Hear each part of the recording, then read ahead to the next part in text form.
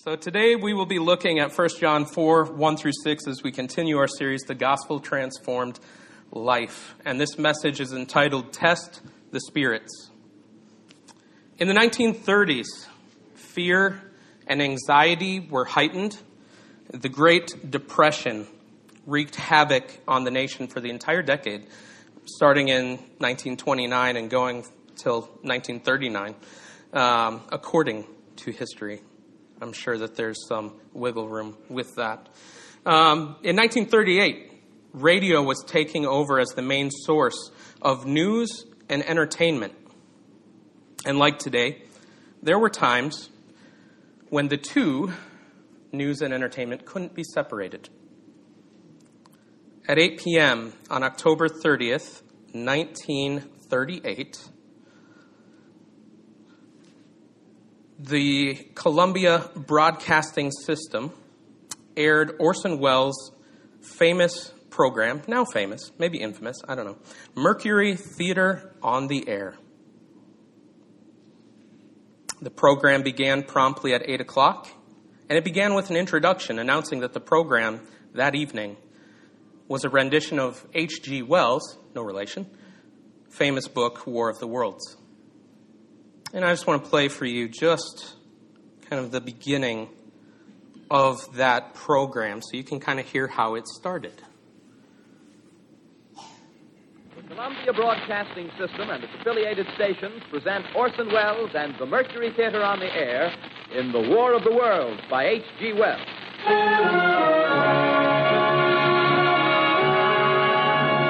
Okay, that's pretty good. You don't need to listen to the entire thing, although if you go to YouTube, you can find it.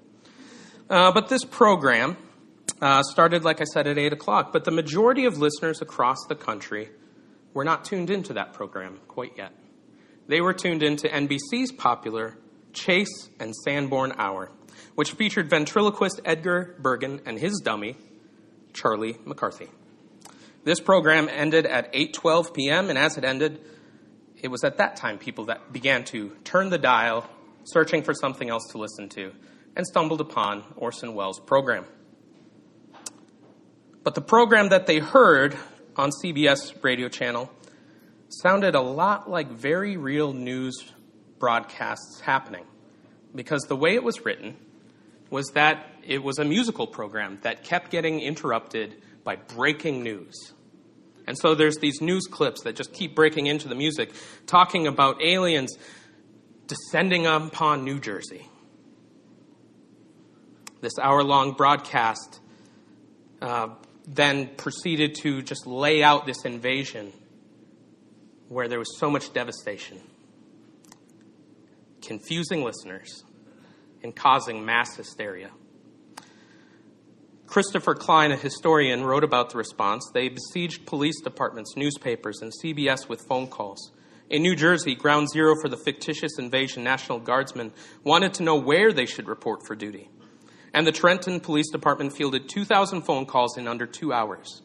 In Providence, Rhode Island, hysterical callers begged the electric company to cut power to the city to keep it safe from the extraterrestrial invaders. The panic eventually subsided as people began to discover that they were not in any imminent danger. And in the years since, it's been debated whether Orson Welles unknowingly caused this panic or whether this was a nationwide prank. At the time, Orson Welles was 27 years old and trying to climb to fame. And it was after this program that he got launched into stardom and was kind of greenlit for the rest of his projects. And he would go on to make the famous movie Citizen Kane. Fake news is nothing new. I'm certain that many would later feel rather silly about believing the broadcast to be real, but it shows that we must be careful about blindly believing everything we hear, see, or read. That in mind, let's read 1 John 4, 1 through 6. Beloved, do not believe every spirit, but test the spirits to see whether they are from God. For many false prophets have gone out into the world. By this you know the Spirit of God. Every spirit that confesses that Jesus Christ has come in the flesh is from God. and every spirit that does not confess Jesus is not from God. This is the spirit of the Antichrist, which you heard was coming and now is in the world already. Little children, you are from God and have overcome them, for he who is in you is greater than he who is in the world. They are from the world, therefore they speak from the world, and the world listens to them.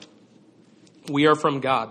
Whoever knows God listens to us. Whoever is not from God does not listen to us. By this we know the spirit of truth and the spirit of error. And this morning we're going to look at 2 points: false prophets and the greater God. Let's pray. Father, we thank you, first of all, for your fatherly heart for us. Lord, we thank you that you love us with such a great love. And you would send your Son to die for us, that you would rescue us from our sin and bring us into relationship with you, that you've called us sons and daughters, and that you've drawn near to us and bring us near to you. Lord, I ask that you would bless those who are fathers, those who desire to be fathers, those who are fathering to those around them. Lord, just on this day, I ask that you would just give a special blessing to them. Lord, we ask that you would open our eyes to see the truth in your word today. Fill us with your spirit so that we would know truth and be able to recognize error. We praise you, bless you in Jesus' name. Amen. False prophets. We've seen throughout John's epistle, or letter, epistle means letter, several diagnostics. We've talked about those at length. As I've previously mentioned, these were not written to unsettle or cause confusion to the believers, but were given as a means of assurance for the church. And we cannot view them properly when we separate them from the greater context of the letter. So we need to know the context to be able to understand what is happening with these diagnostics. John is writing to his readers, a church that has undergone much heartache and division as a large group of people have left the church. And so John is exhorting them to be careful of the voices or the messages that they are listening to. John's purpose for writing, actually his purpose is, because there are many, but his purpose can kind of be summed up, if you will, that the believers would have assurance in their faith and know who they are in Christ. He wrote that they may not have sin, but if they do, that they would run to Christ, their advocate. He writes that they would know who it is that's deceiving them. He also writes in 1 John 5:13, a passage we will get to soon, he writes so that his readers would know that they have eternal life. He is writing so they might be able to clearly discern who is of the faith and who is not, both from without and within. False teachers had left the church, but I think it's safe to say that John is concerned for the spiritual health of those who have remained. He's concerned about their well-being, their maturity in Christ. He knows that the problem of other gospels, false gospels, will continue to be a problem for the church. The evil one, Satan, is the deceiver. He's the father of lies. He's the father of murder, as we've seen. And his desire is to do as much harm to the church as he possibly can. The Bible describes him as a lion roaming about, seeking to hurt and kill and destroy all that he can. The problems the church faced and which we continue to face are not simply from without. It's not just simply out there. It's not just simply the world. It's also from within. So let's look again at verse 1. Beloved, do not believe every spirit, but test the spirits to see whether they are from God. For many false prophets have gone out into the world. Again, John is addressing these believers with much care. He says, beloved. He cares very much for this church. He's concerned about the danger lurking about. He exhorts the believers to not just blindly follow every false prophet, not just to blindly follow everyone who speaks to them, teaches them. John's point in verse 1 is that behind every prophet or teacher is a message, and behind every message is a spirit. The message will inform the listener to the spirit that is behind it. Is it the Holy Spirit, or is it another? His instructions to not believe and to test every spirit are imperatives, calling for continuous action and vigilance. He is calling for examination of what is being proclaimed. And so we must be wise and we must be careful listeners. The false prophets, or in the Greek, I don't usually reference Greek words, but I thought this was a cool one, pseudo-prophetai, are many, and they have gone into the world. The admonition to test the spirits and to be aware of false teachers and prophets is repeated often in the New Testament. We may be tempted to think that false teachers and false prophets is a rather new thing. The further we've gotten away from the early church, the more we've gotten of false teaching, false prophets, and all that. But it was there at the very beginning. And it's just continued. Paul writes in 1 Thessalonians 5:20 and 21, "Do not despise prophecies, but test everything. Hold fast what is good." Peter warns in 2 Peter 2:1, "But false prophets also arose among the people, just as there will be false teachers among you, who will secretly bring in destructive heresies, even denying the master who bought them, bringing upon themselves swift destruction." The warning from the apostles is not simply that there will be mistaken teachers or that people will accidentally get things wrong, which we certainly do. We certainly misunderstand things, misapply things. We know that all believers, including teachers and elders, are in a process of growing in their knowledge of the gospel and of grace. But what the apostles are saying is that these false prophets, teachers, and apostles are not simply guilty of theological error. They're guilty of theological heresy. What John is pointing to is the spirit behind the one leading people away from the gospel. Not everyone who teaches or preaches about Christ is a Christian. We have seen John warning against the obvious wolves, those who had walked away, clearly denying their sin. They had left. It was clear that they were not of them.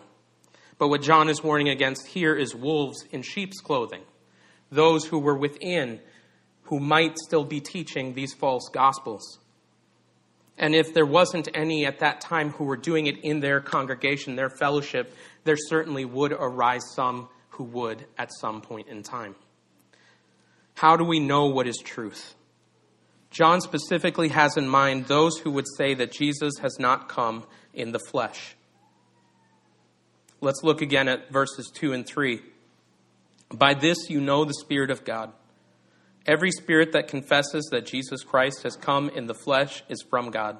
And every spirit that does not confess Jesus is not from God. This is the spirit of the Antichrist, which you heard was coming, and now is in the world already."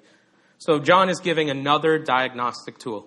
If you've gotten tired of that phrase, it's going to just come again and again and again. There's lots of diagnostic tools in the book of 1 John. Maybe 1 John is the toolbox of our faith, giving us some ways to know more about Christ and to see who is of him and who is not.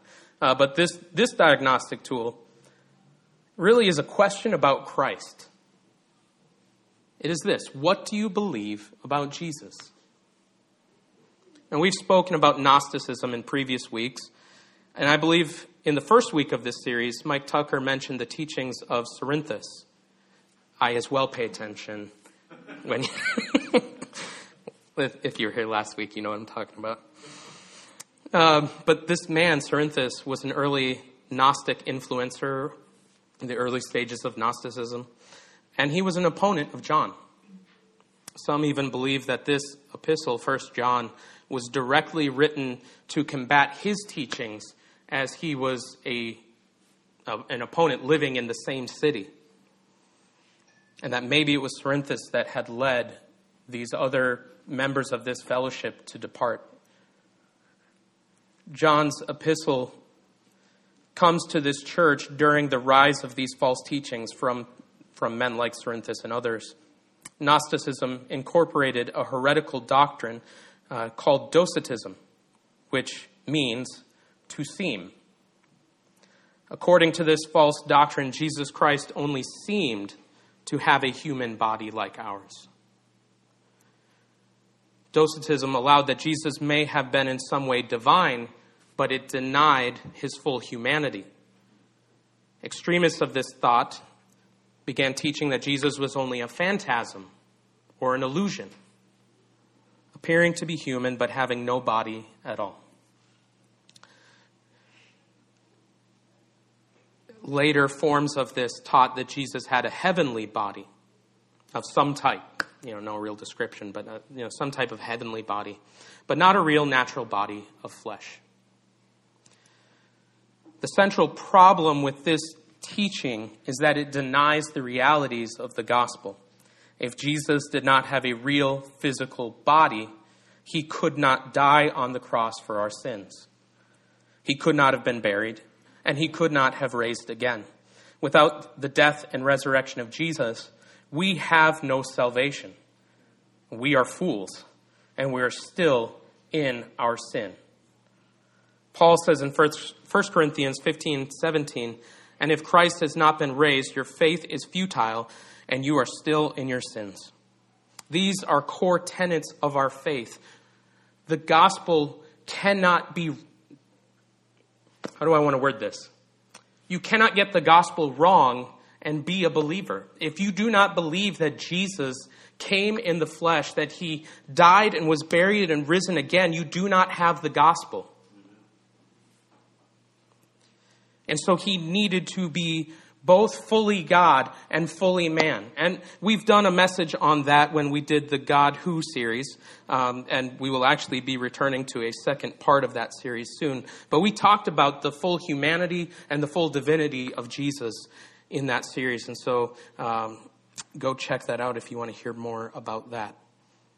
But these are core tenets. And much of these things are assumed today by believers, but they were labored over and debated over in the early church. Several of the early councils in the church dealt with the nature of Christ.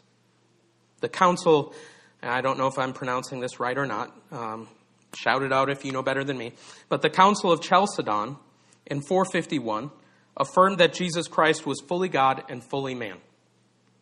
By affirming this stance, they were not stating a new doctrine. They were not introducing a new teaching. They were upholding the teachings of Scripture and anathemizing those teaching another gospel, such as Docetism. And so this church council was not creating something new. It was just recognizing and upholding what Scripture taught. John addressed this long before the Council of Chalcedon in 2 of his 3 letters that we have in our Bibles, 1st and 2nd John. 2 John 1:7, "For many deceivers have gone out into the world, those who do not confess the coming of Jesus Christ in the flesh. Such a one is the deceiver and the Antichrist." Today we may face other versions of Gnosticism. I don't think Gnosticism has ever really gone away. It doesn't label itself as Gnosticism, but I think that the thing that made up that false teaching still exists today, much of which is just labeled humanism or postmodern thought. The heresy of Docetism, that Jesus was a phantasm or a spirit, isn't a popular thing that people talk about, but I think it still rears its ugly head sometimes. But we probably deal with other false gospels. We hear about other false teachings all the time. They permeate the church today.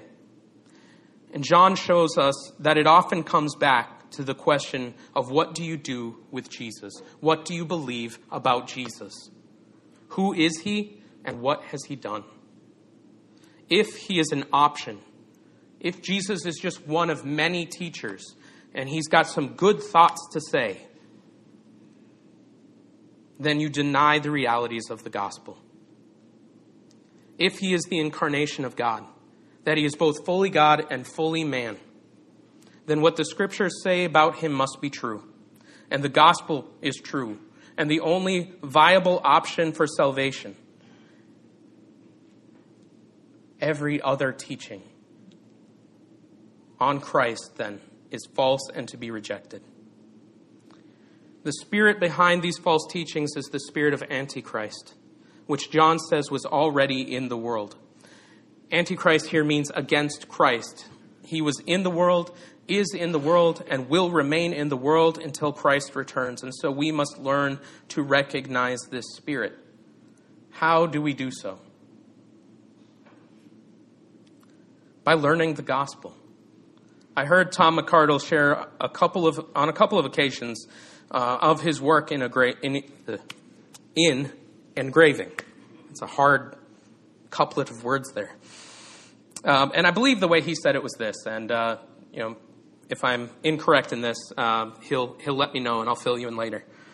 But when one is in engraving school and learning to recognize counterfeit coins and counterfeit plates, which produce counterfeit bills, our paper money, the student doesn't spend all of their time learning the counterfeits. They actually spend their time learning the real thing. And when you learn the real thing, you then can recognize more easily the counterfeit. So the way that you study to learn what false doctrine and false teaching is out there is not to spend all your time Googling and YouTubing false doctrines out there. It can be helpful at times to know what we're combating, but the majority of your focus should be the real thing. It should be the gospel. That's what we should focus on. That's how we can spot when something is in error. By knowing the truth about the gospel, by knowing the truth of who Christ is. So study the real thing. Everyone who confesses the truth of Jesus Christ is of the Spirit of God. Those who bear the gospel message that is in keeping with the Scriptures is from God. Those who deny this truth are not of God. Now, certainly this doesn't address every false doctrine that there is. It doesn't address every erroneous teaching that there is. There are many teachings in the church that actually accept the majority of orthodox teaching and err in areas of legalism and other things that we wouldn't say necessarily violates who Jesus is. It's a misunderstanding and a misapplication of the gospel. And so we must have wisdom. We must understand what connotates a false prophet and what is somebody who is misunderstanding the gospel. This does set a good standard for recognizing much of the false prophets and teachers that are out there, though. If they deny who Christ is, I think it's safe to say that they are a false prophet. As well, simply because we disagree with someone's interpretation of something does not automatically make them a false prophet. There are many areas where we can have disagreement, and we can graciously hold different opinions on things. Graciously. That's key. So we must have wisdom, and we must test the spirits. We can and should walk in unity with the body of Christ even when we interpret some things differently. And so what matters most is the good news of Jesus Christ and who he is. Learn the scriptures. Grow in the gospel and grace and feed on good gospel-centered teaching and test every teaching. Don't just assume, don't just take my teaching, Mike's teaching, or any of the elders here at Grace Life and just go, yeah, I know these guys, they're good. And so I can accept everything that they say. Test the spirits. Test the message. You should be in the word and understanding the scriptures and testing what I'm saying. Paul wrote to the church in Galatia, in Galatians 1, 6-9, I am astonished that you are so quickly deserting him who called you in the grace of Christ and are turning to a different gospel. Not that there is another one, but there are some who trouble you and want to distort the gospel of Christ. But even if we or an angel from heaven should preach to you a gospel contrary to the one we preach to you, let him be accursed. As we have said before, so now I say again, if anyone is preaching to you a gospel contrary to the one you receive, let him be accursed. So do not believe everything you hear, read, or see. Spiritual or religious activity does not mean it is the Spirit of God. Popularity, celebrityism, preachers who are out there seeing massive numbers doesn't automatically mean it's of the Spirit of God. So test the spirits. Study the gospel. Study the scriptures. Now, it's easy to lose heart when we consider how much deception and evil is in the world. To look at these first 3 verses that we've seen in chapter 4, 1 John, we might even despair over the possibility of false teaching creeping into the church, even our church. But John drives us towards something important here. God is the greater God. In verse 20 of chapter 3, we see that God is greater than our heart when our heart condemns us. Now in verses 4 through 6 of chapter 4, we see that God is also greater than he who is in the world. God is the greater God. So let's read these verses 4 through 6. Little children, you are from God and have overcome them, for he who is in you is greater than he who is in the world. They are from the world. Therefore they speak from the world, and the world listens to them.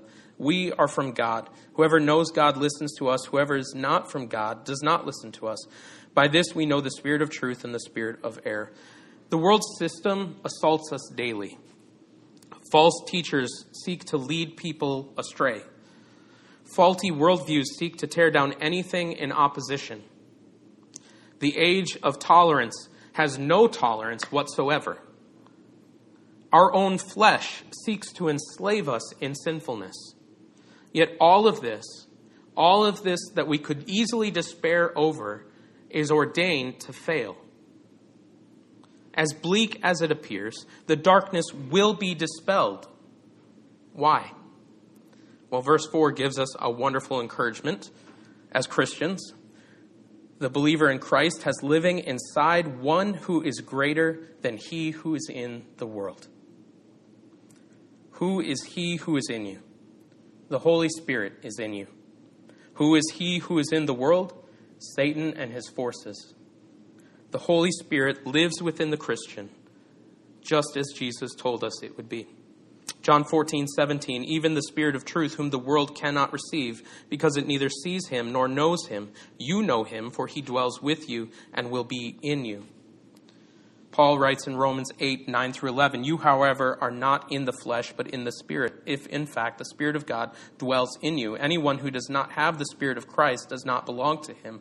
But if Christ is in you, although the body is dead because of sin, the Spirit is life because of righteousness.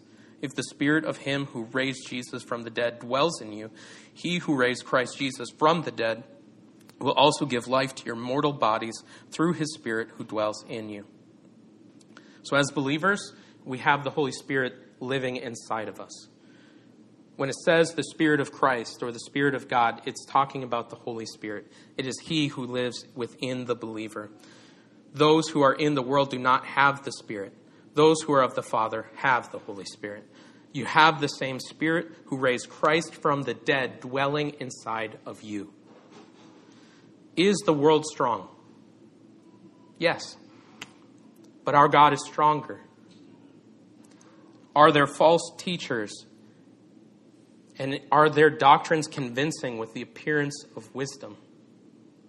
Yes. But our God is wiser. The enemy may appear great.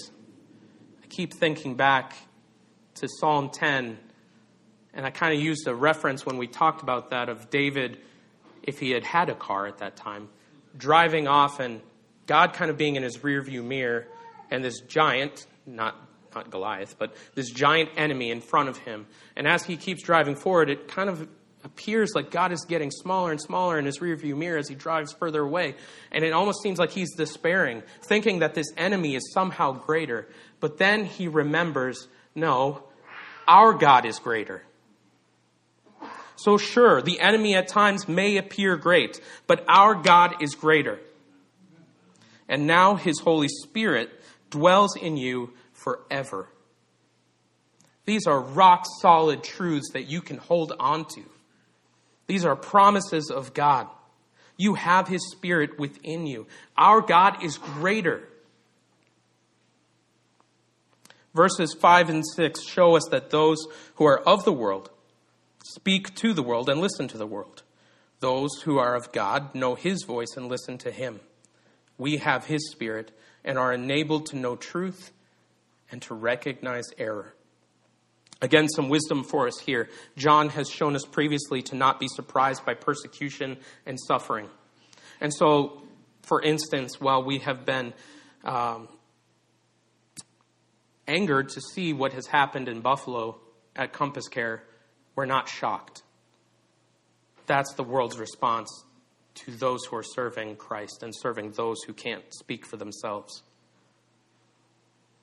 Certainly it frustrates us, and certainly it causes us to grieve that would be the response. But it doesn't surprise us. We know that the world hates those who are of the Father. John is now showing us not to be surprised that the world behaves like the world. They are in darkness, and they listen to their father, the devil. Their worldview is shaped by sinful desires. I don't know, if I could sum up the worldview right now of most, I think I would just say it's simply, I feel, therefore I am. I do what makes me feel good, whatever that looks like. That worldview is shaped by sinful desires. And I think Romans 1 really shows that to us. It shows us what that looks like. And we're not going to go there, but I've referenced that a number of times recently. You can just go read it on your own time. This is a world that's given completely over to its sinful desires. Don't be surprised when the lost live like lost people, because that's what they are. We see this all around us all the time. This is the world. So don't be surprised that they don't listen to God. Don't be surprised at the ever-shifting scale of morals or lack thereof. The world actually, I don't mean to anger anyone, but the world actually doesn't need morals. It doesn't need more morals. The world doesn't need to be told how to behave. In some churches that I'd been, it might have looked like less rock and roll, less movies and TV. That would save people. That would help people. No, that's not going to save anyone. Good, moral people go to hell all the time. What the world needs is to be saved from their sin. Dead people don't need to go and behave. Dead people don't need to go and be better. Be a better dead person. They need resurrection. Sinners need to be made new. And Christ does that. Christ gives life. That's the good news, that only Christ can change a person's heart. Just doing something better or being better, that's not going to save anyone. That won't bring resurrection. And so we see that the one who is of God, the Spirit, or the Christian, has the Spirit of God and listens to God, knows his voice, knows the truth when it's taught. And those who don't know that voice. They don't hear that voice. They don't listen to the voice until God says, you hear it. John 10:16, and I have other sheep that are not of this fold. I must bring them also, and they will listen to my voice. So there will be one flock, one shepherd. A little further down in verses 22 to 30 of that chapter. So the Jews gathered around him and said to him, how long will you keep us in suspense? If you are the Christ, tell us plainly. Jesus answered them, I told you, and you do not believe.